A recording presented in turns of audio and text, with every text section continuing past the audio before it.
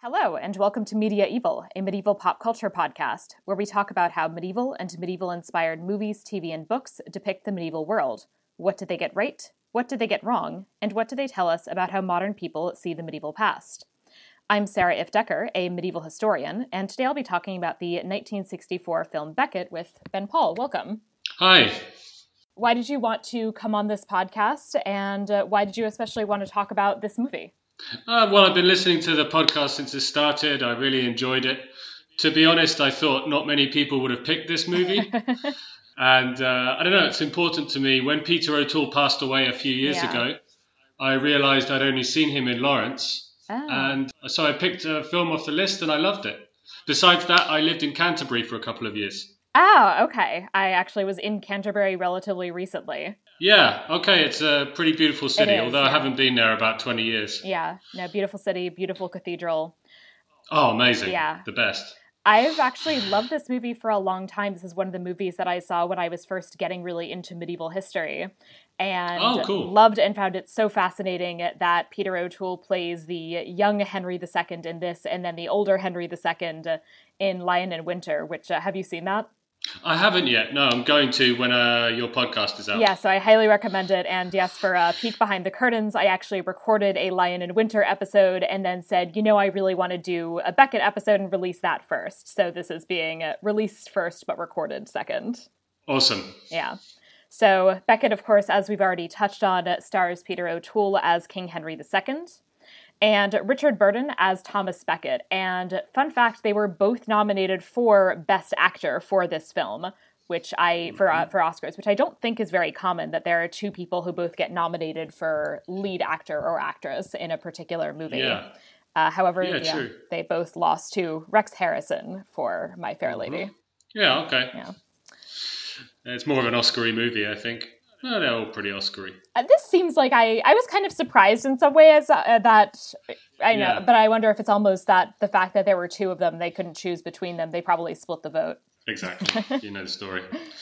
So then it has John Gielgud as Louis VII of France, Martita Hunt as Matilda, Pamela Brown as Eleanor of Aquitaine, and yes, I'm my absolute favorite. I will be honest, I do not know any of those actors in particular because I know nothing about film in the 1960s, to be honest. Okay, yeah.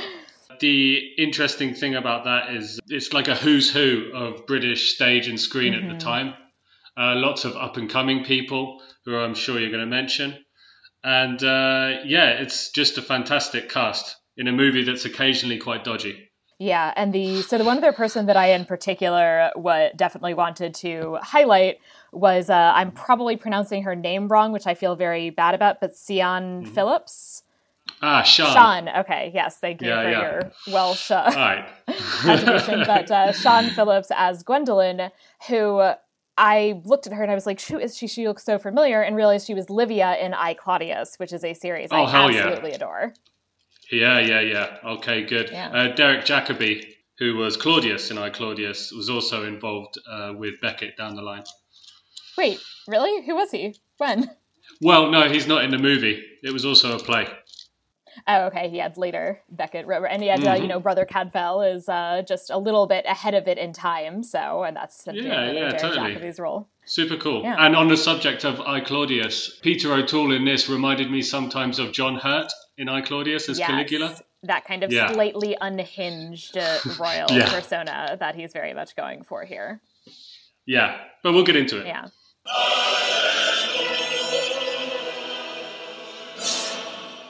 So in our first main section, enumeratio, the recap section, I'm going to start with just a very brief recap to kind of orient us, and then we'll move into some more general discussion of the film. King Henry II of England so appreciates the loyalty and love of his drinking buddy and confidant Thomas Becket that he names him First Royal Chancellor. When the Archbishop of Canterbury dies, Henry thinks the solution to ending his constant conflict with the Church is appointing Becket as his new Archbishop. Quickly, however, Becket fails to be the yes-man Henry expected as he sides with Church rather than King.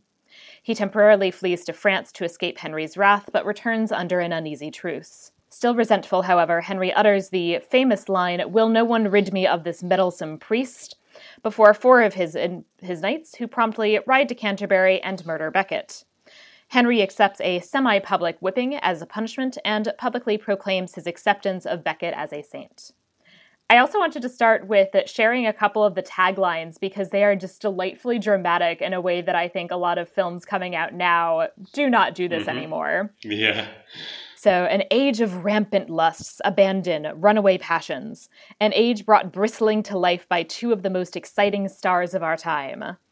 And then, if you really want some good alliteration, a taste for wine and women made them friends. A sudden clash made them man and martyr, which led to murder. I mean, they're not wrong. Oh, no, but they definitely, I would say, really express the drama of the film, as I said, in a way that I feel like you don't have such entertaining taglines anymore. Totally. And when you mentioned drama there, it started out as a play.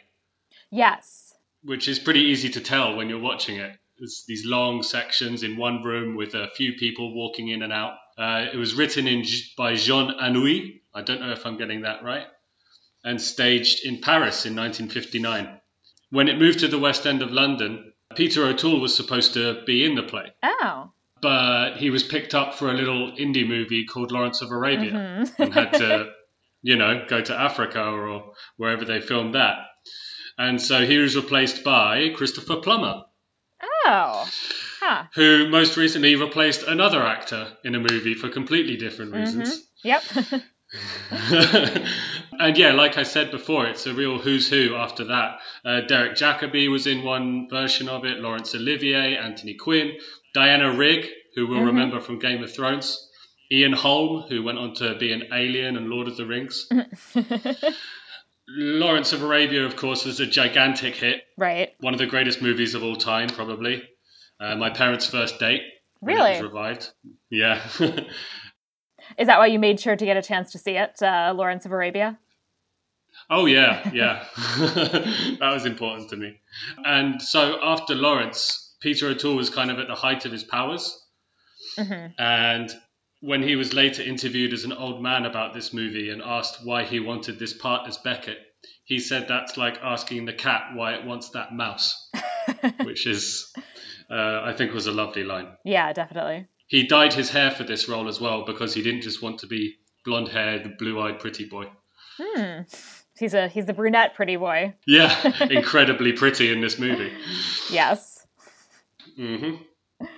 This is definitely, I think you can see watching it, the way in which it definitely is adapted from a play, and Lion in Winter actually has some similar qualities in a lot of ways. It also, much like Lion in Winter, has some very dramatic Latin opening music. Oh, yeah. Yes, as well as a title card, which then sets us in time, in fact, going a bit back in time, and informs us that in the year 1066, William the Conqueror crossed from France with his Norman army and conquered the Saxons of Britain at the Battle of Hastings. Henry II, his great-grandson, continued to rule over the oppressed Saxon peasants, backed by the swords of his barons and by the power of his imported Norman clergy.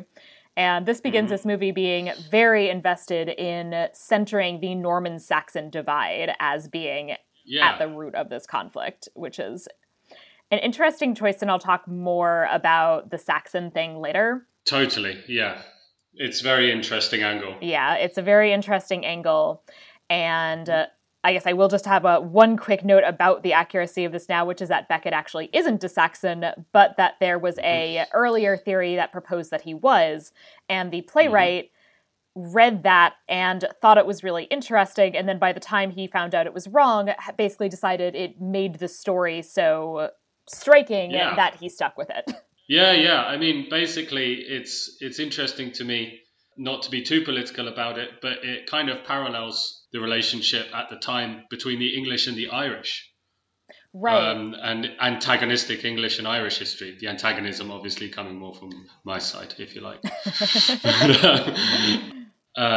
So I thought that was an interesting movie for the times. And yeah, I don't know, just a thought that popped into my head. Yeah, definitely. That it very much, I think, is taking off on, in a lot of ways, Britain's later relationship with a lot of different peoples, in fact. Yeah, absolutely. The film opens at the end of the story and then goes backward. And so it begins with Henry wearing this very dramatic-looking red cloak, going up to Becket's tomb and removes his crown and his cloak and his shirt, and then kneels before the tomb and gives this very striking soliloquy as an opener, which is kind of reflecting back upon his relationship with Becket. Mm-hmm. It's interesting as a kind of way to orient us, and in particular to really highlight the intensity of the relationship between the two of them, which going forward really is so striking, and something that both, other characters remark on as well, that it is very much in some ways has the tenor of a romantic relationship. Yeah, absolutely. These guys, especially Henry, he kind of lives for the drama. Yes. And he's really into it. Yeah. What surprised me in this scene and distracted me for a moment is that the music, the choral music in the cathedral, is the same as the opening to The Shining. Oh, wow. I didn't notice that. It's been a long time since I watched The Shining. In The Shining, it's played on a synthesizer. But yeah, that kind of took me out of the movie for a second. Oh, that's so odd. Yeah, and the cathedral set, by the way, at the time was the largest internal set ever built. Oh, okay, because I was noticing looking at it that there were things that I was looking at that I was like, that looks familiar, that actually looks a decent amount like Canterbury, but I checked and they did not in fact film there, which I understand that they would not want to shut down operations at Canterbury Cathedral for this movie. Yeah. But it's a pretty impressive set. Yeah, huge. I mean, it blows me away that had Cleopatra been made by then, I'm not sure. But it's, at the time, the biggest ever. Yeah, wow. Mm-hmm. Yeah. So as Henry concludes his soliloquy and reflection on his relationship, he ends by talking about how back in the happy times, they, used to go out drinking and wenching, and that Becket was even better at that than he was. And then we move into some comedic womanizing.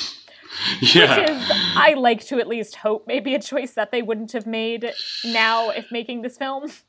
Maybe not. To be honest, I think they just let the documentary characters film Peter O'Toole and Richard Burton in real life. That's definitely not impossible. Okay. Because using the term wenching, they were definitely drinkers and wenchers, and so this is probably what audiences expected to see up front. Right. So that's very much what you see is them kind of climbing out of the window of some woman's house. Just right off the bat going to indicate that I'm kind of watching this and thinking, that's kind of shitty because they're going to get off with zero consequences. And even if they'd stayed, they would have gotten off with zero consequences because they're the king and the king's best friend. And meanwhile, this woman, God knows what's going to happen to her. Right, absolutely. And you mentioned he's the king. Henry II in this movie says, "I'm the king" approximately 3,000 times. Oh my God, he does. He is very into that fact. Yeah. Which, he had a complicated journey to becoming king. I get it. Yeah. There's some genealogy nonsense going on there. Yep. But, he was making the most of it, let's say. Yes. So this was the first of many #LetHimDies for me as they're ditching this woman. Yeah. I will say, right off the bat, I appreciate that they take a bath because you almost never see people bathing in medieval movies. And so I appreciate that they acknowledge that medieval people bathed. Yeah, I love the line he says to his servant, "Rub harder, pig." That's one of the first things you hear him say. Yep, so you're really getting the sense of Henry II as a man who is not too nice to those who are less privileged than he is, who is pretty much everybody. Yeah, sure. Yeah, I mean, the type still exists in the UK, so I know exactly who he's playing. Oh, they're here too. So he is not an especially charming figure. Right. There's a very heavy emphasis, I would say, placed already on Thomas's Saxon ancestry and then his perhaps unsuccessful efforts to blend honor and collaboration. And this is going to be a theme for the first kind of half of the film until he transitions to churchiness. Yeah, I think, to be honest, the most interesting part of the film. Yeah, definitely. We see Henry introduce the fork to Henry's court, which he describes as refined, subtle, and very un-Norman. Yeah. And then see Henry with Beckett as his side in the midst of his battle with the church. So part of this is... This scene is just... O'Toole is on fire. Yes. A lesser actor would just be so unlikable, you'd want to switch it off, but he's just magnetic. Yeah, and the dialogue is really fabulous, I think, in this scene. It really highlights his quick wit, which I think really is accurate to the figure as well, and his, kind of nasty snarkiness. But I think he would be irredeemably unlikable with an actor, in the hands of an actor who is less charming than Peter O'Toole. Yeah. So there are a number of jurisdictional issues about trying ecclesiastics in ecclesiastical courts as opposed to secular ones. And also Henry's big right now on these efforts to tax the church in order to hire some mercenaries. He highlights that, the clerics you fought back in the days of William the Conqueror when there was booty to be had, and now that you think you're not going to get anything out of it, now you're all of a sudden, oh no, I couldn't possibly fight and maintain men-at-arms. That's not in keeping with the mission of the church. Yeah. Yeah, he also comes out with the line, no one ever paid the Swiss with principles. Yes. I'd be interested to know if that stereotype of the Swiss really goes back that far, but it's a beautiful line. It's a fun one that I'll just kind of quickly say it now because it was something that I kind of did a little research on, but then ended up not planning on especially highlighting later, which was just that the Swiss are actually known as mercenaries who very much were, concerned about getting paid, but not until I think about the 15th century. Oh, okay. Is that where the Swiss Guard comes from at the Vatican? I believe so, yes, that they kind of started out as these Swiss mercenaries who are also being hired, but they were a really big deal in the 100 Years' War. Oh, cool. You see, I'm learning on my feet. Sorry if I spoil the later stuff. No problem. So he then, in the process of this, he's kind of chatting with Beckett. The church then also is very invested in presenting Beckett as this traitor to, in this case, the church. And at which point Henry goes, I'd forgotten you were an archbishop, you're an archdeacon. And Beckett goes, so had I, Your Grace. Yeah. Do you think that was possible, to forget you had this rank? Or did you have to be a holy man? I don't think you could entirely forget that you had the rank of archdeacon. I think that you would be aware, not in the sense that you would be so holy about it, but in the sense that you would say, have it in the back of your mind as something to make sure to keep as a strategy in case, say, you decided you wanted to be tried in an ecclesiastical court instead of a secular one. Yeah, nice. I guess Burton's just deadpanning it to such an extent that the sarcasm is kind of really, really subtle there. Yeah, absolutely. Yeah, and so he's definitely, it's like a good kind of deadpan sarcasm. But I think it's, it definitely reflects the fact that being an archdeacon is not a meaningful part of his life. Right. At this point in time. Henry also just has a snack brought in while he's in the middle of this conversation. And something about the obviously anachronistic word snack, I feel like really works here in terms of just expressing his utter disdain for these, brought in by, I think, brought in by 4 heavily armed guards. Yes. It's quite a solid power move. Yeah. So with Henry having had his snack, he and Beckett sent off for a hunt and promptly find a new woman to sexually harass. Oh boy. I'd like to say that, up to this point, I was enjoying the movie so much, and in this scene, I kind of crashed back down to earth, and they had to win me round again. But yeah.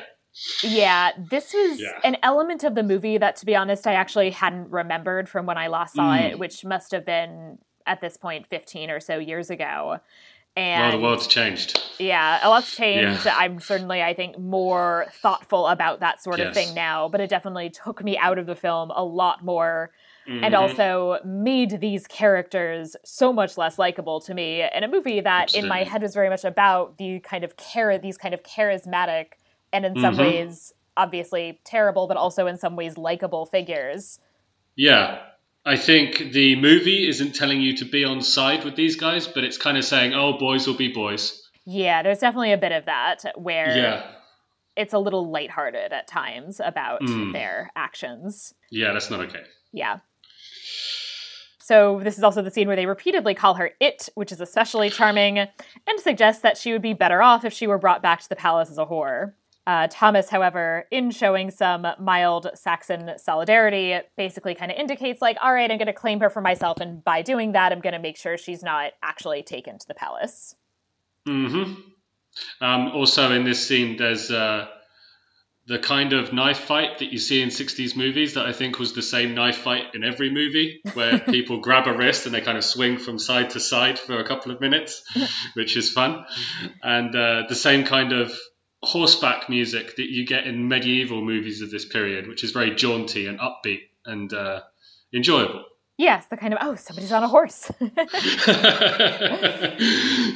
And it's like this Holy Grail that definitely kind of spoofs that, and the moment where then it obviously turns out they're not really on horses.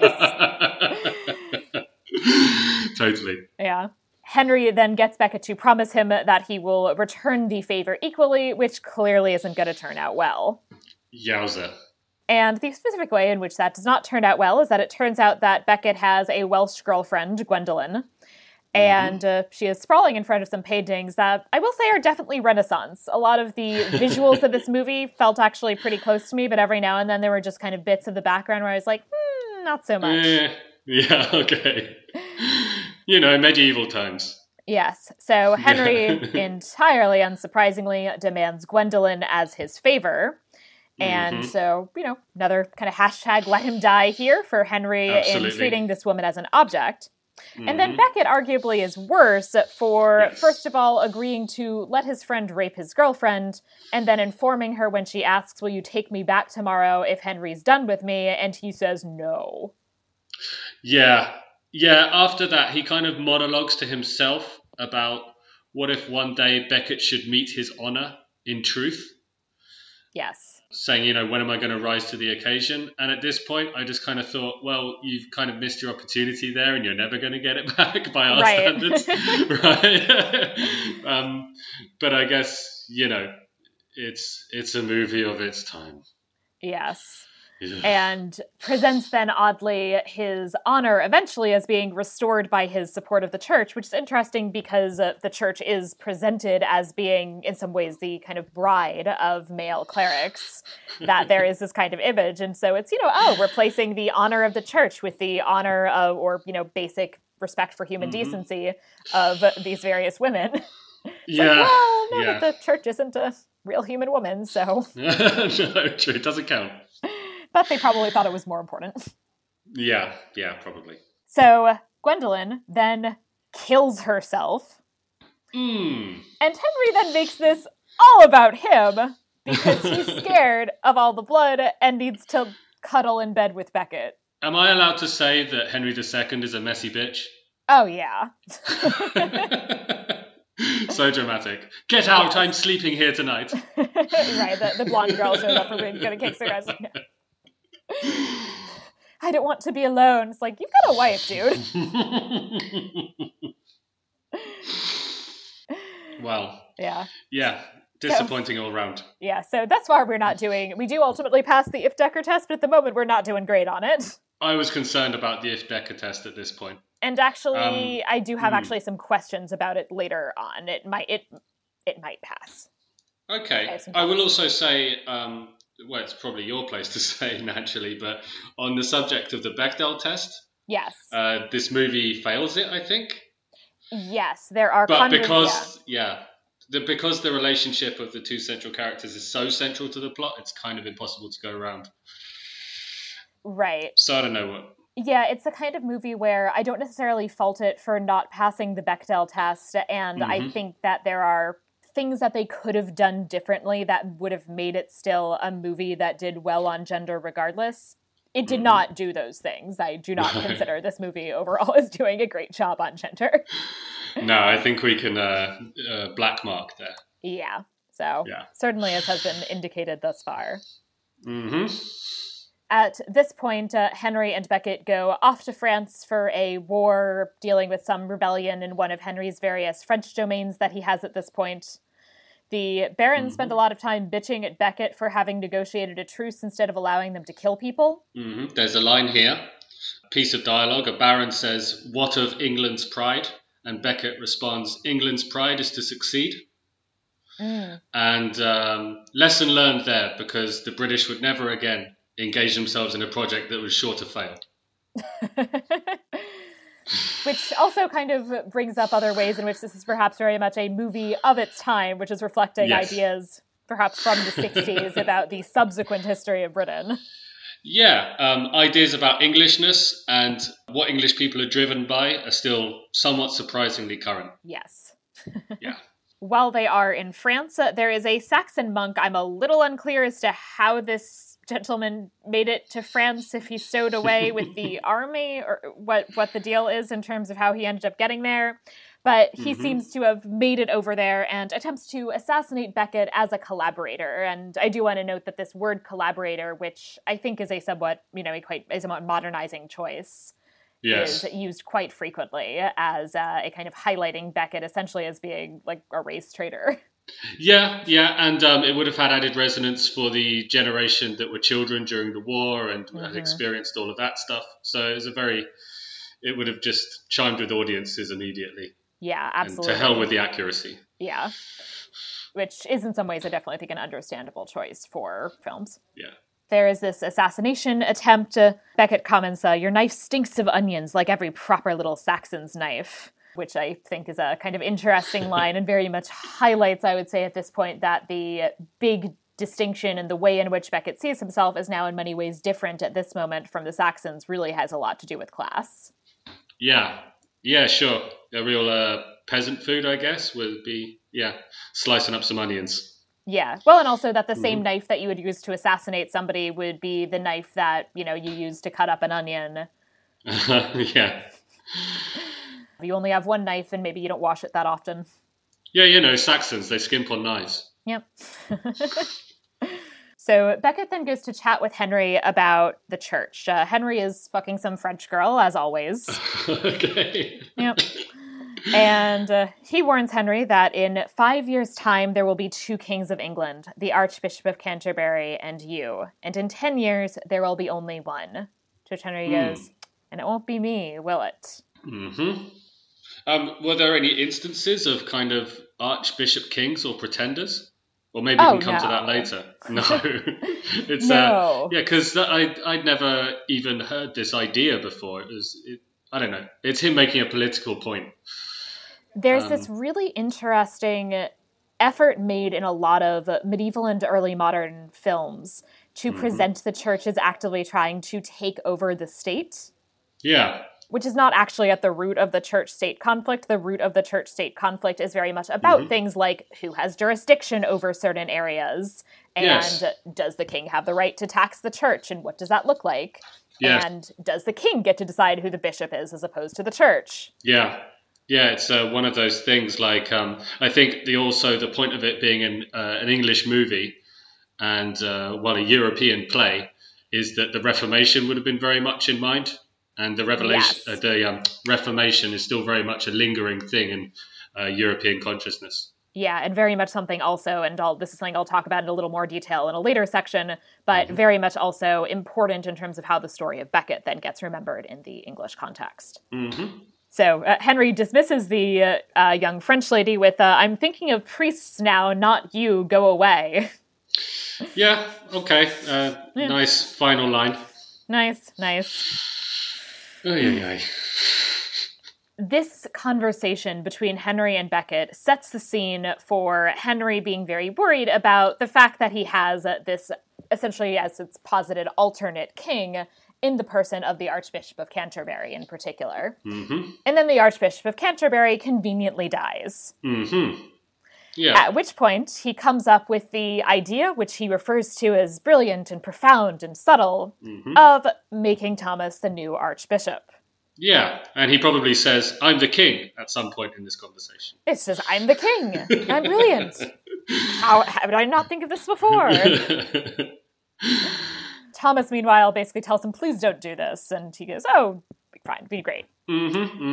There's a great line here as well, very relevant to the English situation, where Henry II says, why must you spoil all my illusions? And Beckett responds, because you should have none. Yes. Which is a fantastic line, I think. Absolutely. And also, I think really gets at their very different ideas about kingship in some ways.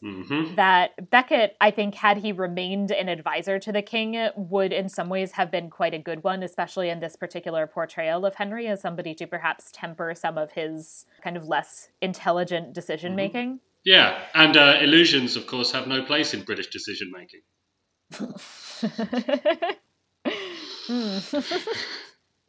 What is the EU? What is Brexit? Well, what is the church in this movie in the EU today? Yes. This is also definitely the moment where I started thinking, it really is unfortunate that he doesn't have his wife here to tell him he's being a fucking idiot. That was also true. Yeah. She crops up later to tell him that plenty, and it's a great pleasure to see. Oh, yes. Yeah. So Beckett, now about to be Archbishop, already begins to behave rather differently from how we've seen him behaving thus far, and in particular begins to give away all of his worldly possessions. We see him kind of handing over some cloaks to the poor and things along those lines, which the Archbishop of York is actually a bit snarky about. Yeah, he's all about that ascetic life. Yes. Which, in fact, most of the bishops of his time are not, so... Yeah. And finally, we have some women to appear to tell Henry that he's an idiot. At long last. So these women are Henry's mother, Matilda, who is a really fascinating figure who I'll say a little bit more later about, and his wife, Eleanor, who is also very much a fascinating figure. The reason that I am questioning whether this movie ultimately passes the Ifdecker test is that I am not sure that anyone ever says their names. Oh, no, because I'm pretty sure, because at one point I thought, oh, Eleanor of Aquitaine, that's like Sarah's favourite. Or that's also famously the $1 million question on Who Wants to Be a Millionaire one year. So that's how everyone in the UK knows it. So yeah, maybe it's mentioned. I don't know, I'd have to go back. Because this occurred to me belatedly, because this has been an issue with me before, is that I tend to just assume that women have names that are mentioned if they're people who are famous and I've heard of them, because I know their names. But I'm pretty sure he certainly, when they're talking to one another, he does not refer to his mother as anything but mother, and there really aren't that many exchanges in which Eleanor actually addresses Matilda directly or vice versa. Right. Okay, that's interesting. And Henry, in a lot of the lines that I can recall at least, kind of calls Eleanor wife. Like Hermes from Futurama. Right, exactly. Woman. So I would have to double check and go back, but it is questionable, I would say, whether these count in the context of the film as named women, given that they only have names if you're looking at the credits / know from external knowledge who they are. Absolutely. A word about headdresses? Yes. The headdresses. That's it. Oh, they are fabulous. For this one, I didn't actually quite look up whether they're exactly right for the time, but they were into elaborate headsresses, certainly. Yeah, so no doubt. I appreciated the elaborateness. They were definitely appropriate for the Phantom Menace or something. Right, it's kind of future Padma Amidala. The children are also in full hostile form. He asks one of his sons, which one are you? And he responds, Henry III. He goes, not yet. I'm surprised as well. They don't do the full tour of all the sons. It doesn't pander to the audience in this way, so you don't get, I'm Richard, some people call me the Lionheart, and this kind of thing that a modern movie might do. But this movie kind of assumes that my parents' generation, for example, would know, oh, that must be the young king and Richard and John and blah, blah, blah. Yeah, that it doesn't do that, which I also would wonder if this film actually came out after Lion in Winter. Right. If they might have done that more, because there is then such an emphasis on the personalities of the sons. Okay. Yeah, I need to see it. But because then at that point also they're older, and at this point they are relatively young. I mean, Henry the young king is the oldest, and he is, I believe, when Beckett gets consecrated, he is still only maybe in his early teens. Right, okay. Yeah. Is this the scene also with the widow line? Yes. No wonder I shun your bed. It's not amusing to make love to one's own widow. Oh, wow. Okay. Yeah, these guys are proper English lovies. Oh, yes. They probably wrote that themselves.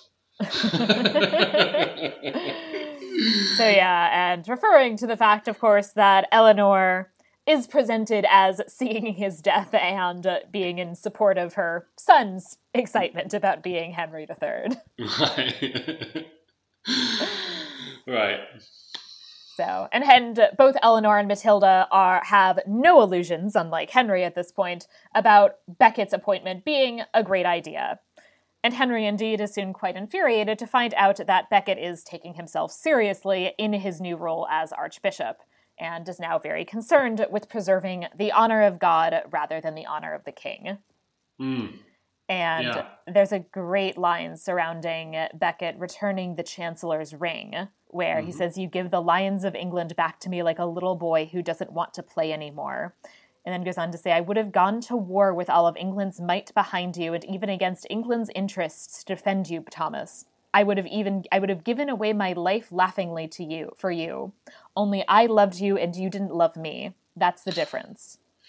Yeah. Drama queen. Totally. It's very romantic. It is. Yeah. As I said, the tenor of this really is a romantic relationship. You could imagine that exchange happening in the pouring rain or something. Oh, absolutely. Or on a fairground ride. Yeah, so there's definitely some amount of like, all right, come on, just make out already. It's fine. Totally. Or not fine in the 12th century, presumably, but right. Not unknown in the 12th century. And not unknown in the British theatre. No. Henry is attempting to be rid of Becket initially by charging him with embezzlement. And Becket, meanwhile, strikes a blow in the erstwhile war between church and state, and excommunicates Lord Gilbert, a supporter of Henry and a lord who had basically taken it upon himself to execute a cleric who I think had perhaps kind of raped a young woman. Right. Yeah, so at least somebody cares about that. Okay. I'm on Lord Gilbert's side. Right. And instead of handing him over to the ecclesiastical court, which probably would have given a far less severe penalty, he almost certainly would not have been executed. Right, or possibly excommunicated. Yes. I did some research into that as a side note, and I thought, does excommunication still exist? And yep, they're still doing it. And for really shitty reasons. Oh, yes. I think it comes up every now and then in the U.S. that there are threats about excommunicating Democratic politicians who vote in favor of legislation that allows abortion access, for example. Yeah. It's really depressing stuff to read. Yep. Yeah. And excommunication is very much was a big political weapon of the church as well as a religious one in the Middle Ages. So Totally. I don't know who uses this insult in the film, but I've just written in my notes, carping mediocrity. That's a nice insult. Yes, You're carping mediocrity. Yes, so that's Henry's conversation that he has with Eleanor and Matilda, and is basically talking about how little the women in his life matter to him. Right, okay. And with Eleanor, he says that you've given me nothing but carping mediocrity, and that Becket is worth 100 of her, at which point I think I audibly said, oh, hell no. Yeah, okay. They're good at the old insult game. Yes, and, and that snarky, nasty dynamic between the two of them is, I will also say, delightful in Lion in Winter. So, yeah. Yeah, absolutely. I remember back in that first council scene with the priests, he complains about the bishop's unpriestly caterwauling. Yes. And, they're just laying down these lines like they're not even lines. It's just effortless with these guys. They're so good. Yeah, and again, I think it really is something that kind of constant parade of insults would be nowhere near as charming were it not somebody, Peter O'Toole or somebody like Peter O'Toole. Totally. He, at this point, starts talking about how Becket is the only one who ever loved him. He starts talking about how his mother never really loved him and, never truly cared for him and went off to balls and ignored him. Mm-hmm. And I kept kind of rolling my eyes at his whiningness and his, I'm learning to be alone. It's like, all right, we all know that you're, got a mistress at this point. You're fine. Okay, leave this guy alone for 5 minutes and see what happens. Right. Right. Becket then flees to France, where we had first see Louis, King Louis VII of France, who is, I guess I would say, failing to receive the English ambassadors. Mm-hmm. He is in the midst of playing chess, and just as a nice little touch, he is playing with the Louis chess set, or a replica, obviously, of the Louis chess set, a quite famous medieval chess set, which is a cool little touch. Nice. Yeah. And he's played by John Gielgud.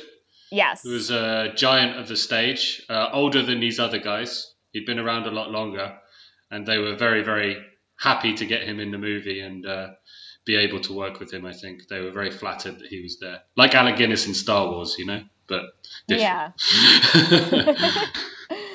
Yeah, and he's quite good in this role. I would say the only thing that comes off as a little odd is the fact that he's clearly older and presented as this much more staid, established figure when he's not that much older than Henry. And in fact, they had shared a wife in that Eleanor of Aquitaine had previously been Louis VII's wife, and their marriage was then annulled. Mm-hmm. Oh, wild. Yeah. So Louis is somewhat older, but they are kind of near contemporaries, I guess I would say. They're kind of, more contemporaries to one another than I think this movie presents them as. Okay. He informs the English that, of course, obviously, Becket's not here. No idea where he is. He certainly isn't in France. And then immediately after they go, says, "Get Becket in here." In approximately the next room. It's like when Bob Hoskins hides Roger Rabbit in the sink. Right, exactly. So he acknowledged, if Becket were a French bishop, I'd throw you in prison myself. Yeah. But given as you're not, helping you out is quite convenient for me. Absolutely. It's a great kind of scheming performance. Yes. Mm-hmm. Becket also has the opportunity to spend a little time with the Pope in what looks very much, based on the mosaics behind them, like it is supposed to be, or at least is inspired by the city of Ravenna and the Church of San Vitale in Ravenna, which has some really fabulous mosaics. Okay. Okay. And why had the church moved there? Was that a schism, or was that because... The church hadn't actually moved there. The Pope should have been in Rome, but every now and then they traveled. Oh, okay. All right. Well, wow. Yeah. Well done for noticing that. It's certainly not impossible. It's certainly not impossible that the Pope could have been in Ravenna, and it certainly looks more like Ravenna than it looks like anything in Rome. So okay, great. I'm not sure if that's supposed to be happening, but I like these. There's 3 priests in like red robes as Becket enters, I think. Cardinals, yeah. Yeah, cardinals, exactly. And they've got these kind of comedy Italian accents, which I really enjoy. Yeah, and the Pope kind of does too. I don't actually know any of the actors. I don't know if any of them are. None of them are Italian. If any of them are Italian. Oh, okay. I'd be surprised if they were, because it's right. kind of Blackadder level stuff. Yeah. It's lovely to see, but the languages are all over the place in this movie. The French girl speaks French. Oh, yes. Yep. Yeah. And there's some language stuff that I'm going to comment on a bit later, in fact. Totally. Good. The Pope is insisting at this point on the need for the church to exist peacefully within the framework of the state, which is real fucking rich because we're just out of the investiture controversy, an event which is very much about the Pope being embroiled in many ways a similar kind of conflict with the Holy Roman Emperor. Okay. I'd like to hear more about that. So at this point, I will say that really the kind of only way in which the popes think that they should be existing peacefully within the framework of the state is with the states basically doing what they want them to do. Right, okay. I can see the conflict there. Yeah, so, this is, as I said, really just about kind of a century after this kind of very dramatic moment of, really real hostility between Pope Gregory VII and Emperor Henry IV, the Holy Roman Emperor. Yeah. Which also involved the king the emperor in the end doing some rather dramatic public penance. Okay. Involving? Yeah. He basically realized that it ended up kind of erupting into an actual military conflict. Oh, okay. And then at the end, at some point, Henry was losing and realized basically that since he was losing, he needed to kind of make amends because he, of course, had been excommunicated. And goes like crawling on the snow, like in the snow on his knees to the kind of castle at Canossa where the Pope is currently residing. Right, okay, yeah. Another guy who lives for the drama. Oh, yes. Yeah, and so I'm not sure they were ever quite as buddies as Henry and Beckett, but I think you could make a movie that is in some ways kind of similar with that kind of level of dramatic conflict. Yeah. Kind of Viggo Mortensen would completely be up for that. Oh, yeah. Oh, that'd be good. Henry and Beckett have a tense reconciliation in which Beckett asks after young Henry, at which point Henry responds, he's an idiot and sly like his mother. Seems a bit unfair. Parents.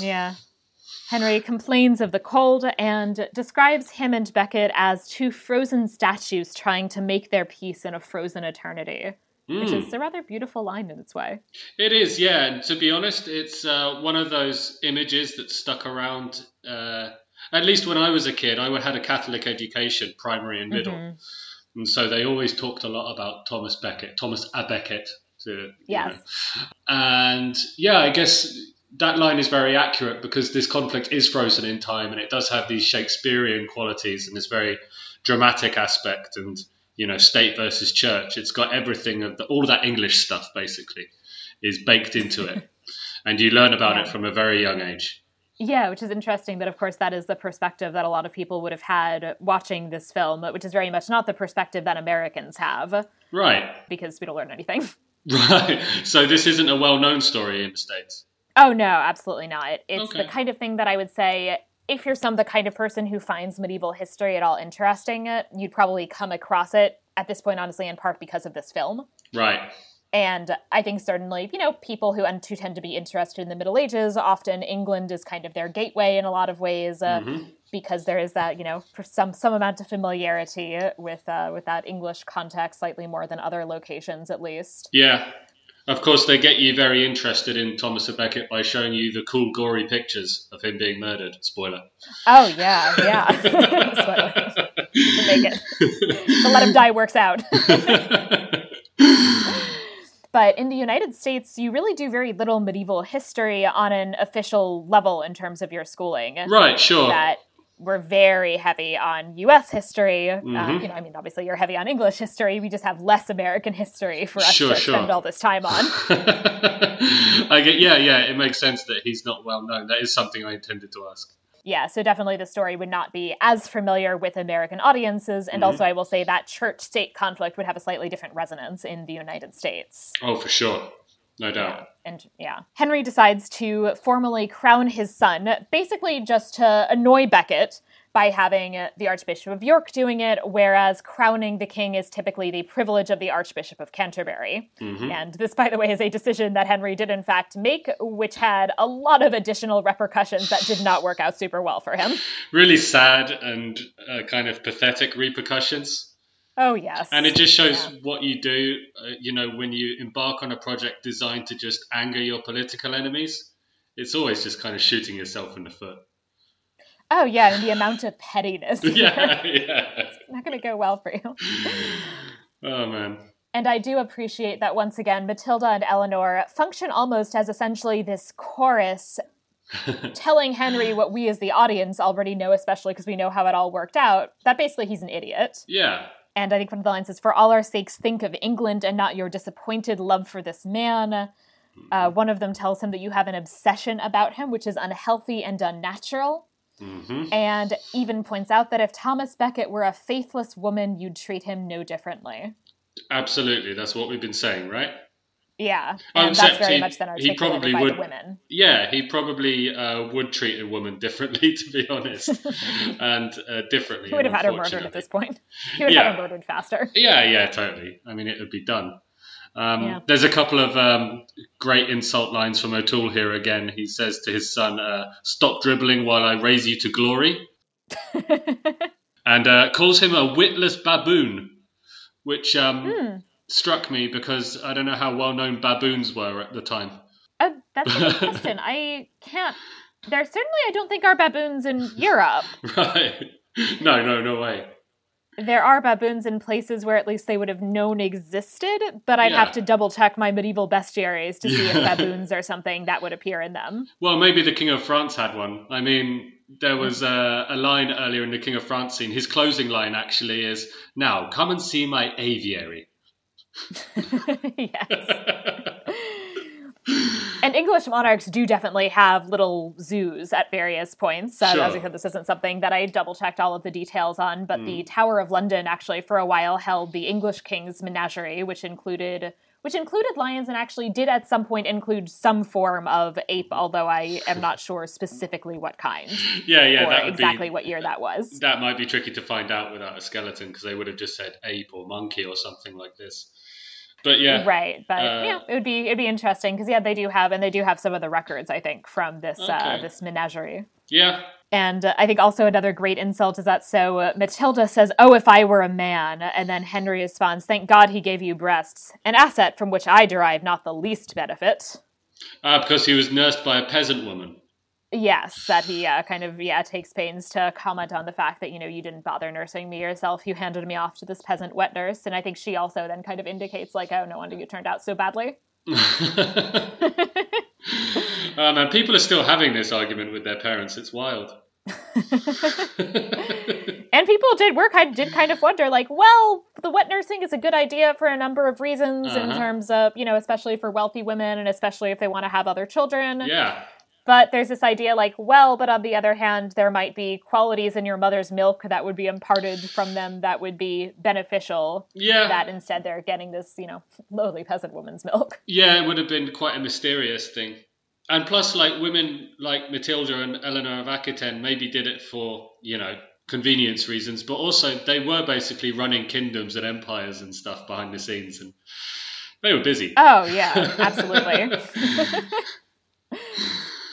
So Henry then, surrounded by 4 loyal knights, one of whom he literally is kind of like stroking on the head. The guy looks like he's like almost about to like start purring. It's a very weird scene. Interestingly, so Thomas Becket was kind of described as being analogous for Henry to a faithless woman in the earlier scene. And here Henry says, "I'm as useless as a woman. So long as he's alive, I tremble, I shake." Mm-hmm. His heart starts racing. This is where it gets a bit hammy. Oh, yes. And then, finally, muses aloud, "Will no one rid me of this meddlesome priest?" Yeah. Which, unsurprisingly, the knights take as a hint. Mm-hmm. So in Canterbury, Thomas hears that armed men have arrived, but insists on continuing to celebrate Mass and that we will not lock the doors because you never lock the doors during Mass, obviously. Mm-hmm.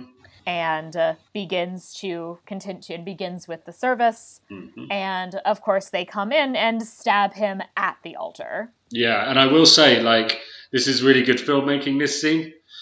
There's a genuine sense of creeping dread at what you know is coming. Like, when you watch a good historical movie, it's a good one if you're tense, even though you know, for example, that the Titanic's going to sink. Okay. Exactly, yeah. But I think it does a really good job of using its watchers' expectations in that regard, and using that to its benefit, as opposed to, a kind of odd, like, well, everyone knows what happens. Becket dies. The fake blood is not fantastic, but it is otherwise some great filmmaking. Right, yeah. Yeah, it is. Yeah.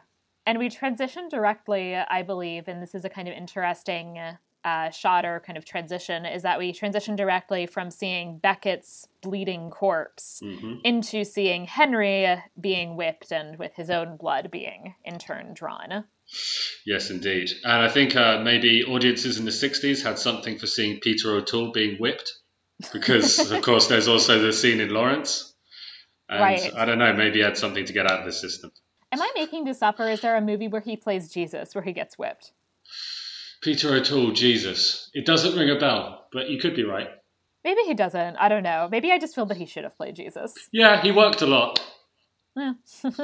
He took a lot of paychecks, I'll say that. Yeah, exactly. Yeah. He seems like he could pull off Jesus also. Yeah.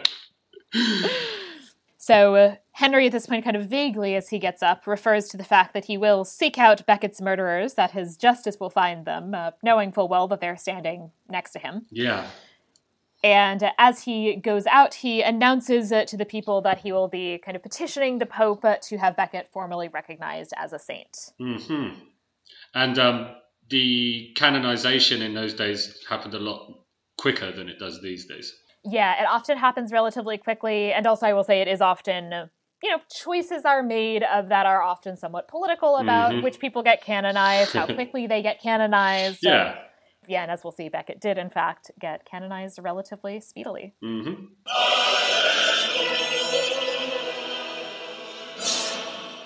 At this point, we'll be moving on to our next segment, the Vera et Falso, or True and False section, where we talk about what this movie got right and what it got wrong.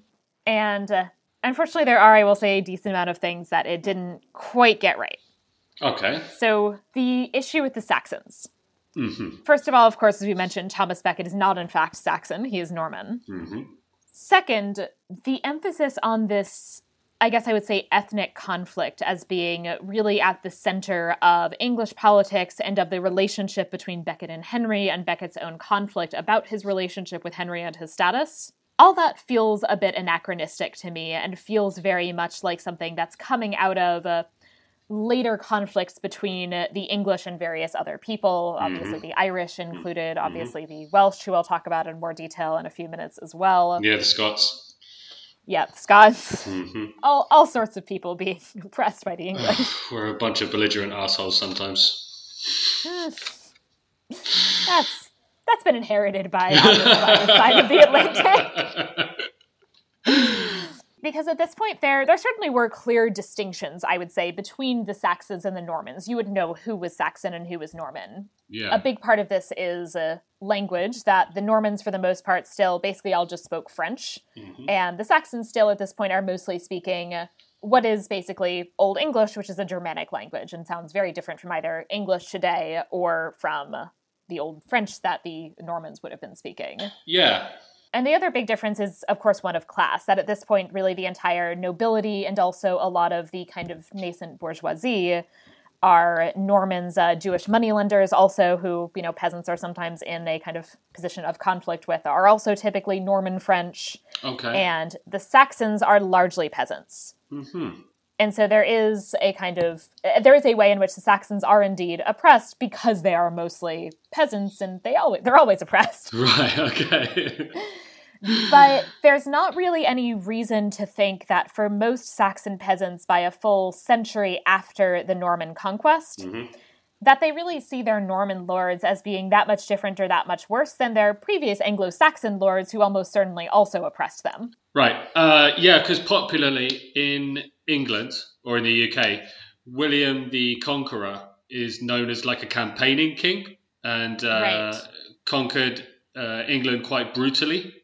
But I think it was harder for nobles than it was necessarily for the peasantry, and the redistribution of land was just obviously always sideways, not downwards or anything like that. So he got a pretty hard reputation from people that can read and write, but I expect for the common people, new boss is same as the old boss. Right, exactly. So it doesn't really make that much of a difference, especially a century after, when you no longer have that direct memory of being conquered and being subjected to a war. So it doesn't really matter. Nah. The other issues that I noticed in particular have to do with the portrayal of Henry's family. So first, he seems to really hate and resent his mother, Matilda, who, first of all, is quite an interesting figure in her own right. She essentially was denied the English crown because she was a woman, despite being the only living child of her father, who was King Henry I. Yes. And so then a cousin of some sort, Stephen, ended up taking the throne.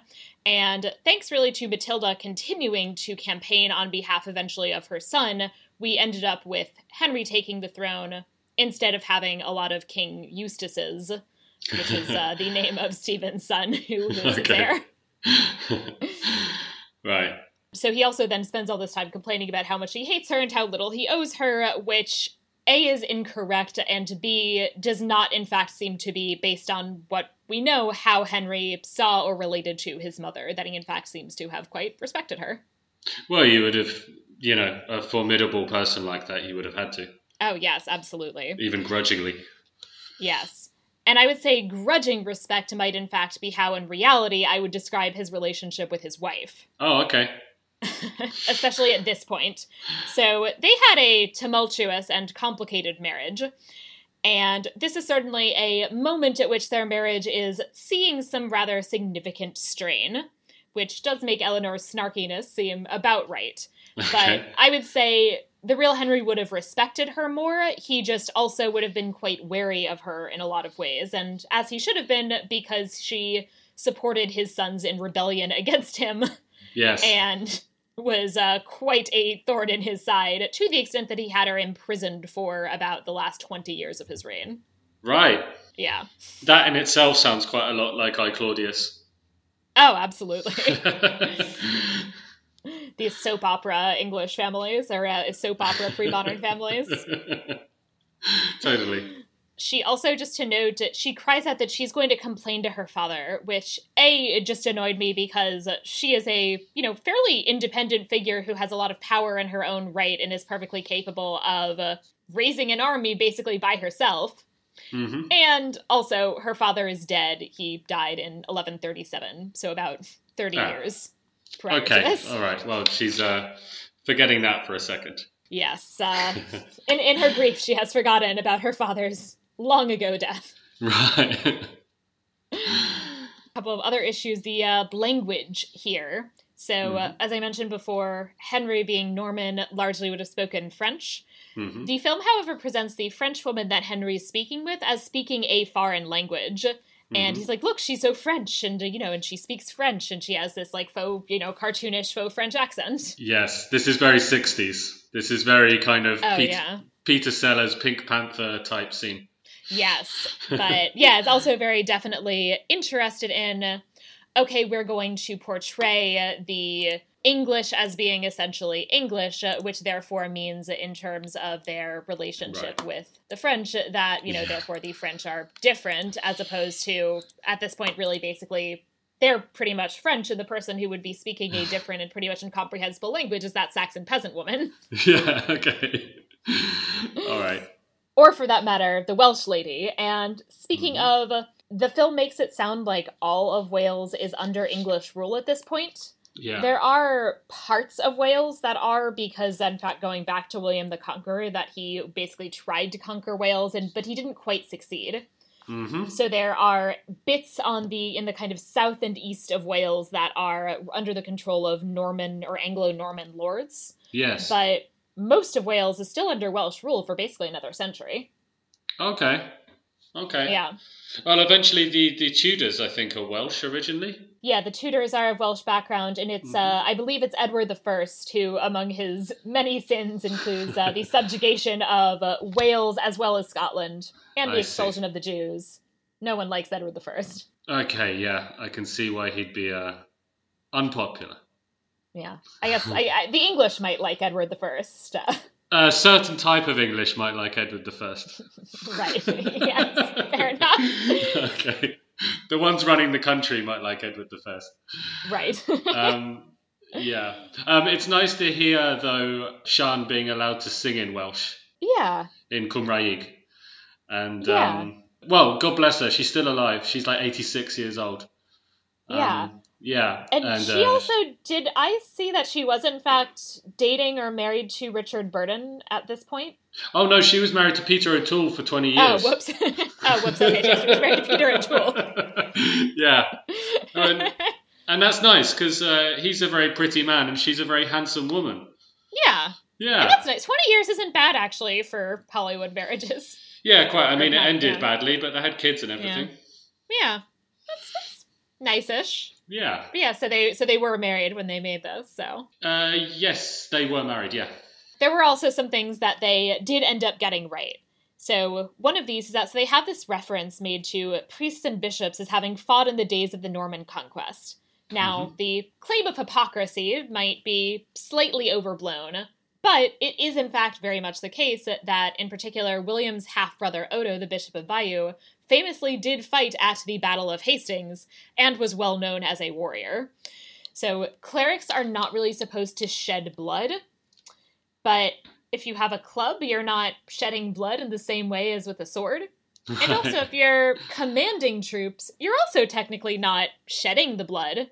Somebody else is shedding the blood. Okay, yeah. Not me, Governor. Not me, no.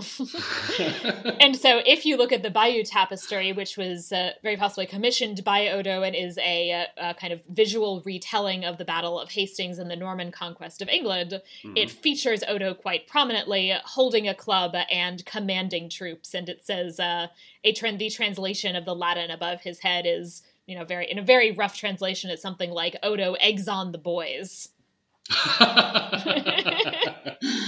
Okay, all right. So there is that past. Yeah. That they are referring he's there back to. for moral support. Oh, yeah. Yeah.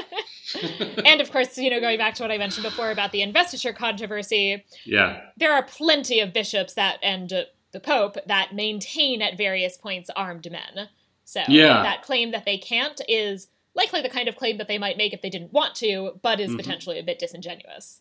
Yeah, sure. I mean, I'm not qualified in this area of history, but I've read a bunch, and I read one book which was really fascinating called, I think, Hawkswood or Hawksmoor, and John Hawkswood was an English mercenary in Italy around this time, just running rampant, absolute maniac, being hired by everyone left and right to lead armies, and he's buried in the Duomo in Florence. Oh. Yeah, it's a really good book. I'd recommend it. But Hawksmoor is the architect, and I think Hawkswood was the medieval mercenary. Oh, cool. Yeah, really interesting. That sounds fun. I'll check that out. Yeah. Another thing that the movie at least sort of got right is forks. So Beckett is presented as kind of introducing the fork to England, and does indeed also highlight the fact that this is a kind of new thing from Florence. And indeed, forks are, in this period, not yet in common usage in England, and do ultimately spread to Western Europe from the Italian peninsula, who basically got them from the Eastern Roman Empire, what we call the Byzantine Empire, usually. Yeah. They're the big fork users, and potentially, I think, the inventor of the fork. Okay. So in Northern Europe, people wouldn't have quite been big on the fork in this period, and it wasn't heavily adopted until quite a bit later. I think in England, it was not until about the 18th century. Right, because I read, I just did the Wikipedia thing, and the first mention of them in English is from an English book, and it refers to forks as an unmanly affectation. Yes. So they certainly would not have been popular in this period in England, but it's not entirely outside the realm of possibility, at least, that some, fancy English nobles here and there might have attempted to bring forks in and they didn't quite catch on. Oh, did we skip the food fight? Oh, yes, we did, that the christening of the forks does not ultimately go well, as people think that it's a new weapon, basically. Right, yeah. And nice I'm not entirely wrong, as I think they end up somebody gets stabbed in the ass with a fork. I saw that scene and I wonder, is that what medieval times is like? In medieval times they don't have forks, so... Oh, okay, all right. And there's no food fighting? No, I think the food fight would be not what they would ultimately want, because the poor people who work there would have to clean it up every night. Okay. And they already have to clean up the horse poop, because there's a lot of there's a lot of horses running back and forth. Fair dues. Straw camel's back. Yeah. Yeah. So yeah, basically there's a kind of big thing, but they actually do make a big point at medieval times that you do not get forks. Okay. All right. The other thing I will say that overall, the movie does get a lot of the basic outlines of the story right, that Henry had Becket named as Archbishop on the assumption that Becket would then support him and basically deal with his big problem with the church. But their relationship then devolved into a hostile conflict after Becket in the end took his office seriously.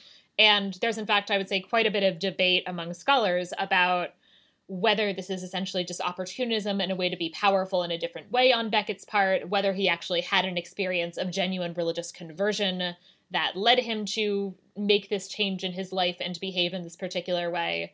And genuinely, to some extent, we don't know if he was serious or opportunistic. Yeah, making it or faking it. Yeah, and I think this movie does a kind of, this movie obviously takes the side ultimately that this is a genuine decision on his part, but simultaneously also doesn't spend that much time invested in thinking about his relationship with God. No, it kind of happens quickly and almost inexplicably, but then Burton is at his best when he's being super intense and serious. So he totally sells it. Yes. Mm-hmm. The line, "Will no one rid me of this meddlesome priest," is the most commonly cited version of what it is that Henry said. It is, however, one that I can't remember exactly what the first origin of it, but it is not the one that is seen in the most close to contemporary accounts. And in the earliest accounts, the line that Henry delivers that inspires his knights to rid him of the meddlesome priest is, "What miserable drones and traitors have I nourished and brought up in my household, who let their lord be treated with such shameful contempt by a low-born cleric." And ever since then, British leaders have been very careful about what they say and what they incite. Oh yes, you can see that just constantly. And yeah, they're very good at it. Oh yeah. When I grew up, by the way, it was turbulent priest we were taught. There's turbulent and troublesome and meddlesome, and you hear all of those variants, and and that whole articulation of it does get kind of developed quite a bit earlier. It's like alternative. It's like alternative Seven Dwarfs. Right. Will no one rid me of this turbulent priest? Is that the medieval version of Let Him Die? Oh, clearly. Right, makes sense. Yeah. Henry just kind of said #let him die on Twitter, and then it worked out for him. Will no one rid me of this turbulent dude? Actually, I will say I could almost kind of see the current United States president basically doing an equivalent of this, so. Right, sure. Well, he's always inciting. I mean, not to get too dark, exactly. But he's an inciter for sure. There was a scene where I think some constables come to arrest Beckett, and his just contempt for them and rejection of them, I just thought immediately, unfortunately, you can't avoid it these days, I just thought Trump-like. Oh, He's just says basically, you can't do anything, I'm above your authority, you don't have the right, and I'm walking away. And that's what your current president does every day. Oh, yes. We'll see how long that lasts. Hopefully not another 4 years. We will see. Right. And, of course, finally, Henry did, in fact, do a quite public penance and had himself beaten with rods by some clerics at the tomb of Thomas Becket. What I will say, however, is that the context of this gets a bit lost in the film, because the film really just emphasizes it as kind of following upon the death of Becket. It obviously indicates this is something that perhaps Henry has to do for his image, but also presents it as, in some ways, this kind of genuine expression of sorrow. Right. It's complicated in terms of the original context because this is something that he does about 4 years after Becket's death, so in 1174. And he does this directly in the midst of countering a rebellion led by his own sons against him. And this is very much seen as a quite calculated way to reestablish royal authority at a moment where that's basically at its lowest point because his sons are rebelling against him, so how much respect can you have for this person who can't even keep his own sons, and for that matter, wife, in line? Right, okay. Yeah, and then he also kind of presents this idea of perhaps this rebellion is a punishment for my sins, including, he doesn't quite take credit for the murder of Becket, but... Right. He takes the whips for it. Yes. Yeah. Okay, well, it's a successful piece of propaganda if that's it, because, we still think of him as this figure doing it for all the right reasons, to be honest. You don't hear the extenuating circumstances in history class in Catholic school, that's for sure. Oh, really? You do not? Yeah, you do not talk about that then. No. Just like Henry VIII, most evil man ever, move on. I mean, there's an argument for that from a feminist perspective as well as a Catholic one, so... Yeah, I can see that, but they're kind of not seeing the forest for the trees in his case. Right. Oh, very true.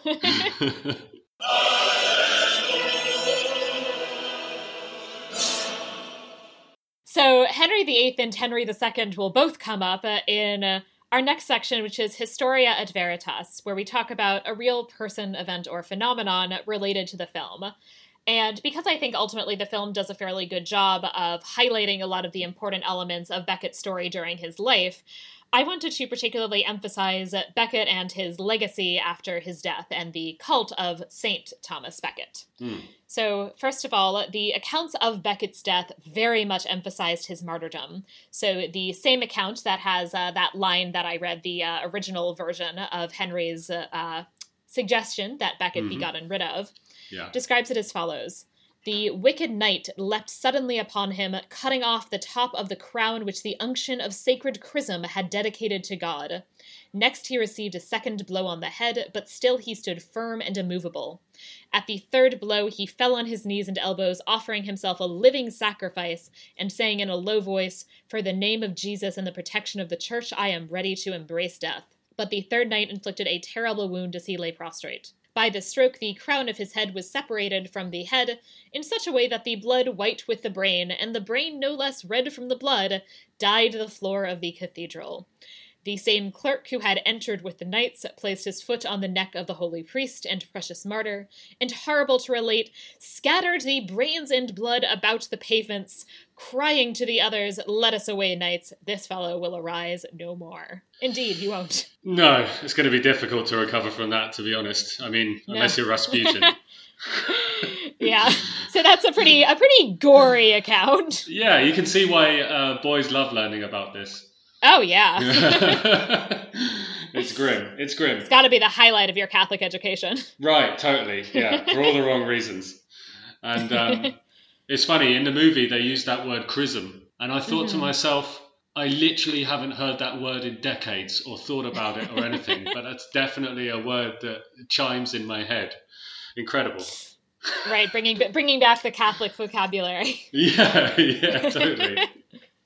Which, of course, is all stuff that I distinctly remember having to learn as a medieval historian because I'm Jewish and grew up with a fairly traditional Jewish education, which did not include learning words like chrism.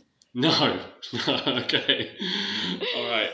Becket is very quickly recognized as a martyr. To further highlight this, a number of accounts claim that at his death he was wearing a hair shirt, which is a kind of big penance thing that people would do. It was kind of quite uncomfortable. It was scratchy. You would kind of wear it all the time and never take it off, and it would even maybe kind of make you start kind of bleeding, and it was actually pretty gross. I think, unless I'm getting mixed up, you can use to wear a hair shirt as a kind of metaphor.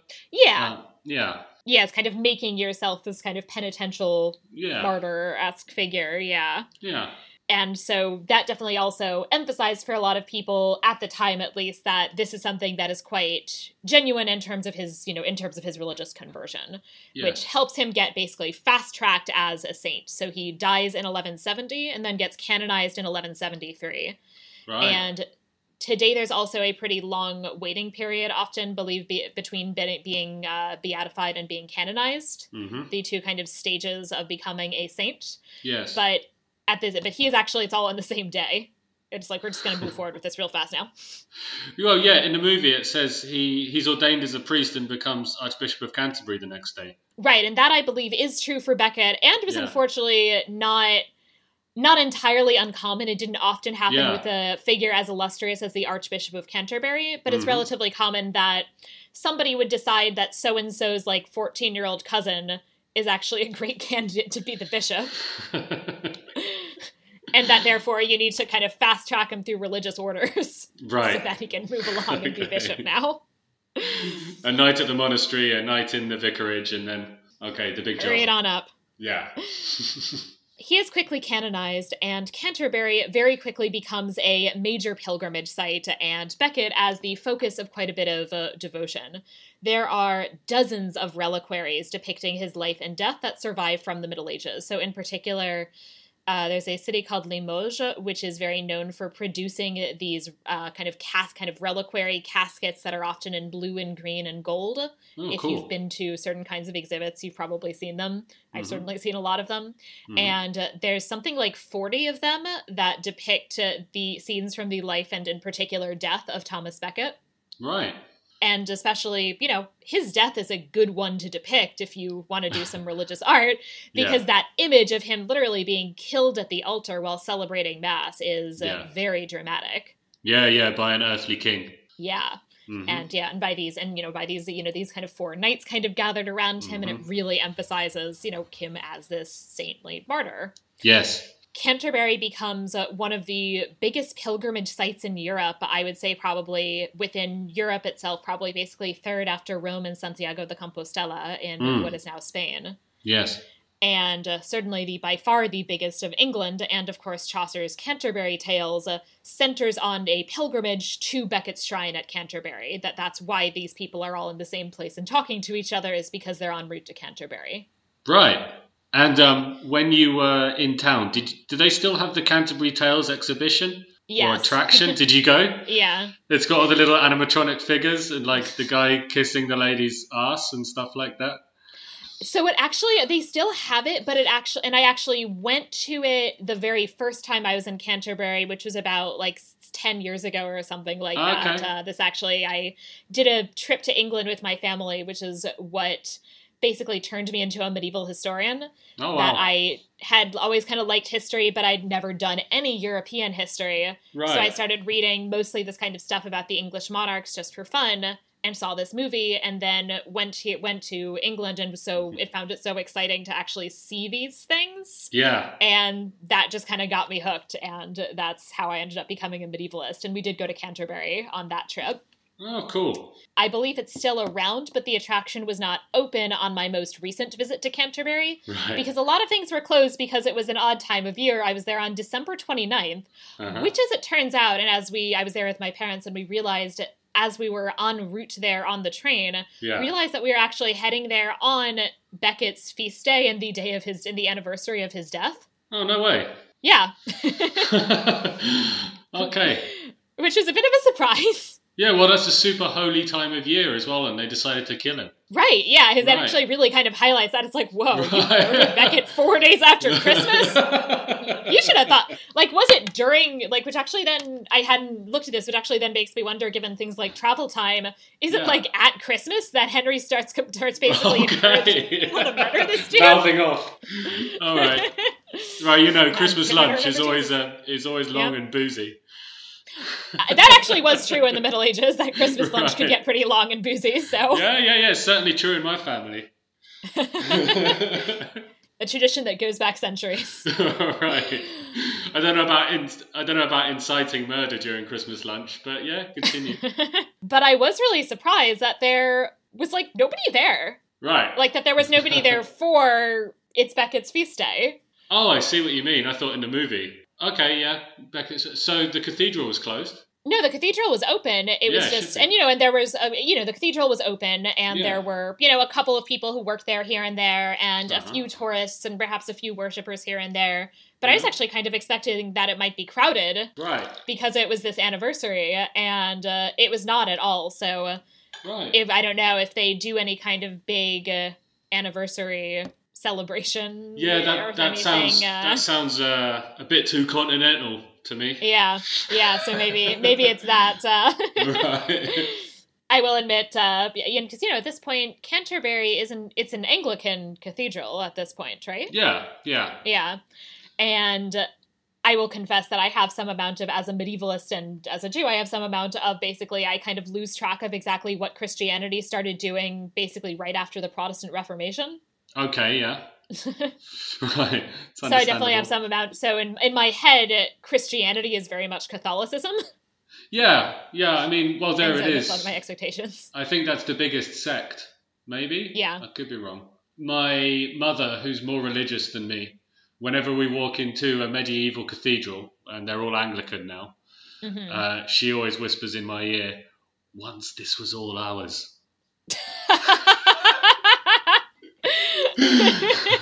She's joking. But she's also telling the truth. She is not technically historically wrong. Right. And we did a better job of decorating. That is definitely true. And relatedly, the other problem, decoration-wise, is that the Reformation in England involved a lot of destroying all of those nice Catholic decorations, which, as a medievalist, I'm super sad about. And among those included Becket's tomb. So he got a very big, nice, fancy tomb that was built for him on the 50th anniversary of his death in 1220 at this, increasingly major pilgrimage site.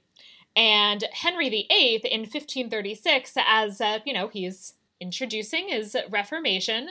Mm-hmm. And also, I would say at this point is perhaps especially angry at men named Thomas who defy the king because of their support of the church. Yeah. Looking at you, Thomas More. Yeah. And he has Thomas Becket's shrine at Canterbury completely destroyed. Oh, damn. It's like Alexander the Great's tomb. Yeah. So now there's a candle in the middle of the floor. Yeah. And that's basically it, because I think they don't want to rebuild a kind of shrine per se. Right, yeah. You have to have something. I can see the attraction of being minimalist about it, but, it's always nice to see these splendid tombs. Right. I'm kind of glad that at least they did that as opposed to building some really ugly, say, I don't know, that they, I'm really relieved they didn't do an ugly new version in the Baroque period. Right, yeah. Something to be grateful for. Yeah, but it is definitely quite a loss from an art historical perspective that this tomb was wrecked. Oh, yeah. And in terms of the subsequent legacy of Thomas Becket, and perhaps in particular related to ideas of Englishness, and you can perhaps actually shed some light on this, in 2006, the BBC History magazine organized a poll where they decided to identify who's the worst Briton of the last millennium. And they had nominees selected. I think they actually did find historians to select nominees for each century. Right. And the nominee for the 12th century was Thomas Becket, I think on the grounds that he was presented as being a kind of hypocritical opportunist. Oh, wow. Okay. And then they kind of did voting on, of the people, the representatives from each century, who's the worst. Yeah. The person who came in first was our, 19th century representative Jack the Ripper. Right. Becket came in second.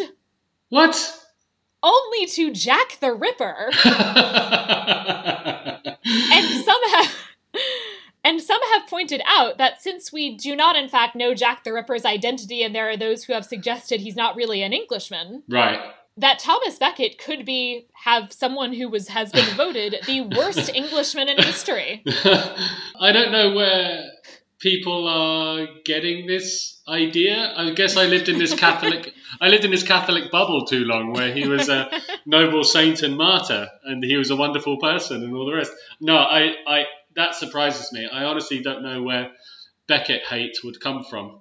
Maybe they were confused with Samuel Beckett and they didn't like his plays. And that's a weird choice. Surely Cromwell was up there. I'd have to look back at the poll. I certainly would hope Cromwell was a 17th century representative. He certainly is who the Irish would nominate as the worst Englishman in history, I imagine. Yeah, for sure. He's like the British Stalin. On that subject, I'm from a place called the Isle of Wight. Have you heard of it? Mm-hmm. Yeah. Yeah, in the south. And Charles I was imprisoned there. Oh. In a place called Carisbrooke Castle. And he tried to escape one night and got stuck in the window because he was too fat. Poor Charles I. Yeah, and then he was taken to London to be decapitated. Yeah. Yeah. Yeah, the only other person that I distinctly remember on that made the list is the 16th century representative is a man named Richard Rich, who was basically Henry VIII's personal torturer. Okay, this must have been a poll of historians or something. I think historians nominated the representative for each century. And then regular people but then anyone could go on the BBC website and vote. That's wild. I think maybe David Starkey nominated Becket because David Starkey's a Tory. A high Tory.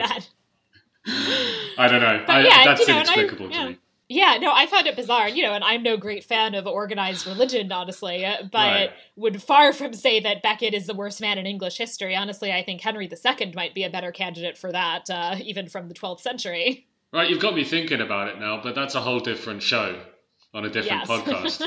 Because you've got to think of, revisionist views of Churchill and Cromwell, as I mentioned.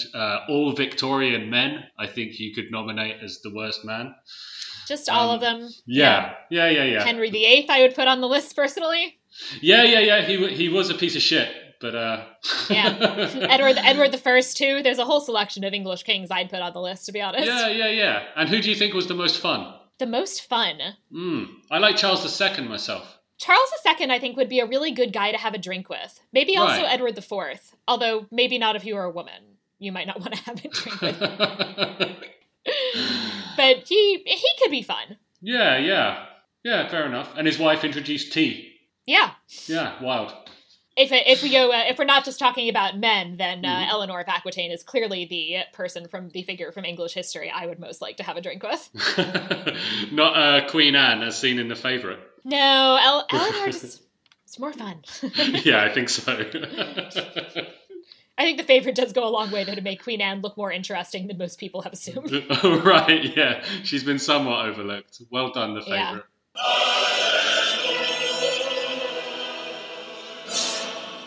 Poor Becket might have had a complicated legacy in England subsequent to his death, but is very much, I would say, positively depicted in this film. Yeah. And that leads into the question of, essentially, which is the root of our next segment, Fabula Nostra, of if you're going to come up with another movie inspired by this one, what might you do? Mm-hmm. So, do you want to go first? Oh, sure. I saw in your kind of request that I had to think about this, and the first thing my mind went to was make it a comedy, but, Blackadder actually did an episode that was basically this story. I don't know if you've seen Blackadder 1, but they do an episode which is basically this story, including the knights and everything like that. So I couldn't go that direction because I was thinking of Simon Pegg and Nick Frost, but then I think Nick Frost would look great with the monk hairdo. But no, I decided that wouldn't work. So then I came round to kind of a Death of Stalin, The Thick of It type thing by Armando Iannucci would be fun. Very sweary, very fast, very anachronistic. And that way, you wouldn't even need English people. You could have Steve Buscemi playing Thomas Becket. You could have Peter Capaldi playing Henry II. Oh. And I think that could be fun to watch. My other option wouldn't really star anyone famous, but it would be a short film about the night of the killing. And I don't know, the incitement of the killing and the actual murder. I don't know how possible it is, but it would be a short film where everyone speaks in the English of the time. Right. Because this story is so well known in the UK that, it would be educational in the sense that you know what they're saying. You wouldn't need to understand absolutely everything, basically. And that would be interesting in terms of the back and forth, because you would then potentially have, so you'd have a number of scenes, obviously, where people would be speaking Norman French, most likely, in terms of that being the really everyday language. And then it would be interesting if you had some scenes where you kind of pass by some of our, Saxon peasants, or, if there were kind of Saxon monks at Canterbury, and then you actually hear them speaking Old English. Yeah. And they would have to be like Terry Jones and Michael Palin. Right. He must be an archbishop. He hasn't got shit all over him. Exactly. Actually, I was in Canterbury because I briefly went to university, but then dropped out, and I was studying history. And one of my professors told us that Holy Grail was probably the most accurate medieval movie in terms of how people thought and behaved. I think it definitely is a candidate for that. Right, because people were absurd by our standards and kind of very timid before God and desperate to please him all the time. And, everyone was covered in shit as well. So he really liked that movie as a representation. Yeah. But no, that's great. I think that would be really interesting. So I'm not sure that another movie can really do that much of a better job of telling the story of the relationship between Henry and Becket, especially, honestly. I'm not sure there's better casting for a film about the relationship between Henry and Becket. Yeah. But I always want to see more movies about Eleanor of Aquitaine. Okay. And so I'd love a film that's focused on her and then on the decline of her relationship with Henry, which is something that's happening during the Becket years. And because it is then about 3 years after Becket's death that she leads her sons in rebellion. Yeah. So I think Cate Blanchett would be a fun choice for Eleanor at the age that she would be at about this point. Yeah, probably the best actress in the world. Yep, absolutely. And then I was kind of looking up dates and kind of double checking some things. And one thing that I sometimes forget about is that there's actually quite a substantial age difference between Eleanor and Henry, which does not go the direction that it usually goes. Usually men are older than their wives. Eleanor is actually about a decade older than Henry. Right. And had been married for a number of years and had 2 children, in fact, prior to her marriage to Henry. Right. And so based on his, I would say, overall fairly successful performance in Outlaw King, I think Chris Pine would be an interesting Henry II. All right. And also, this one I was having trouble with, but in terms of Beckett as being maybe somebody who's a little bit, I don't know, maybe hard to read at some moments, kind of a difficult figure, I think Joseph Gordon-Levitt could do an interesting Beckett. Yeah, he's inscrutable.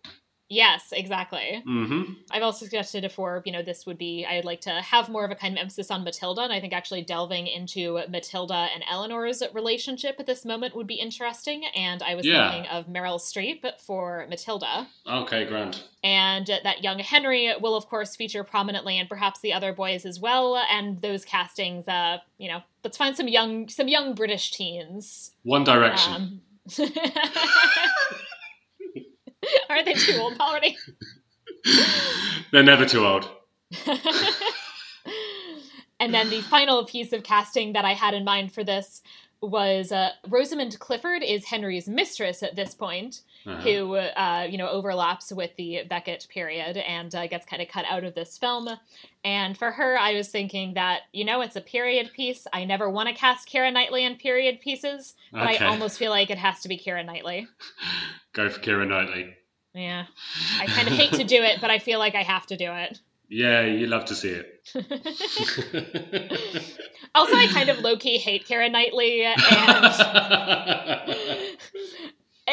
the figure of the mistress isn't necessarily the most likable. Okay, so some kind of backdoor sabotage there. Yeah, I mean, allegedly Eleanor poisoned her. She probably didn't. She was imprisoned when Rosamund died, so it would have been hard. Yeah, there's another kind of Livia analogy. Oh, yes. Yeah. Okay, that sounds really interesting. Yeah, so, yes. If I had my way, there'd be like 5 movies coming out about Eleanor of Aquitaine in the next few years.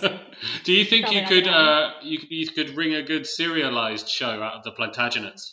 Oh, absolutely. I think that it could be a really fantastic HBO miniseries. Mm-hmm. I mean, especially because you have a number of different periods where really it's a soap opera. I mean, Henry II and both the situation with Beckett and then his family life. That is a soap opera. Yeah, and you've got you've got exotic locations, Richard toddling off to the Holy Land to massacre people. Right, with the Crusades. John definitely has some kind of family drama himself. He divorces one wife named Isabel to marry another wife named Isabel. Right. Confusing. And you've got a little side project, Robin Hood. There's not enough about Robin Hood yet. Yeah. It'd be fun to do a Plantagenets, and then there's a 5-second there's this annoying guy and out in Nottingham, this that they keep complaining about. They call him Robin Hood. Ugh, I don't know. Who cares? Actually, apart from John Hurt's Caligula, Peter O'Toole did somewhat bring to mind Alan Rickman's Magnificent Sheriff of Nottingham. Yes, you've really got to love some of these actors who clearly just enjoy a lot of their line reading in such a delightful way. Yeah. Being a bastard on screen is my thing. Yeah. Yeah.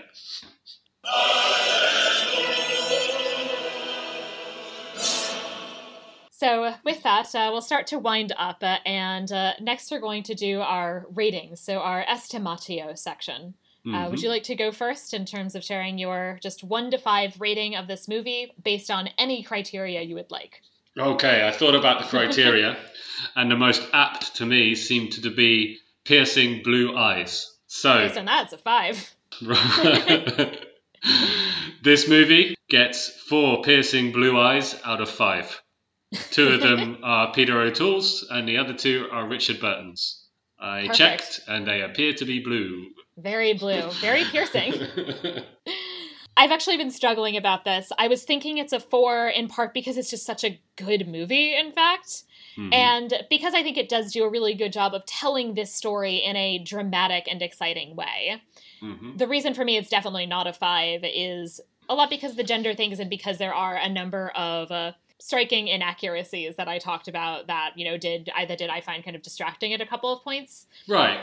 But I think ultimately it does ultimately still deserve a 4. So So I'm going to stick with my initial thought of giving this a 4 out of 5. A 4 piercing blue eyes. I didn't really justify my rating because I've raved about this movie the whole time. It was amazing to see, like, these two guys were at the peak of their powers at this point in the early 60s. Like, I don't know if Richard Burton was already married to Elizabeth Taylor, but they were super famous, super capable, and just really magnetic on screen. So there are scenes where I found myself checking my phone because it's a play and it's being filmed and there's lots of interiors and they look the same. But because it's these two guys doing their absolute best, it overcomes the problems of gender and the problems of slight boredom setting in the middle of the movie. Mm-hmm. Yeah, I think that as a movie that's really about this story and the relationship between the two of them, I think it really is just so fantastic. I really couldn't think of a better version of that. Yeah. And for me, in terms of gender, definitely the things that, were distracting to me ultimately were the kind of casual sexual assault that we have a lot of in the beginning. And as well, the kind of amount of, I would say, the movie ultimately doesn't seem to, I think, have as much respect for these really quite impressive women, Matilda and Eleanor, as I think a film that is set in this moment should. So, okay. Yeah, I can see that. I agree. So, thank you so much for joining me here today. Are there places where our listeners could find you on the internet? Oh, I guess Instagram. I use Instagram. I'm muito bem. Okay, that's a stupid Portuguese pun because I live in Portugal. MUITO_Ben. And I take pictures of the beautiful place where I live. And I make stupid jokes. And I take horrible selfies. So if you're desperate to see that kind of gripping content, feel free to add me. Yeah, so please follow you on Instagram. And if you have enjoyed this podcast, please subscribe in your preferred podcatcher app and rate and review us on Apple Podcasts. I will also read new 5-star reviews in future episodes. Please follow us on Twitter at MediaEvilPod, that's MEDIAEVALPOD, and join our Facebook group. And you can also send me an email at media.evilpod@gmail.com. And you can also find me on Twitter and Instagram at Sarah If Decker. Thanks for listening to Media Evil. Bye. Bye.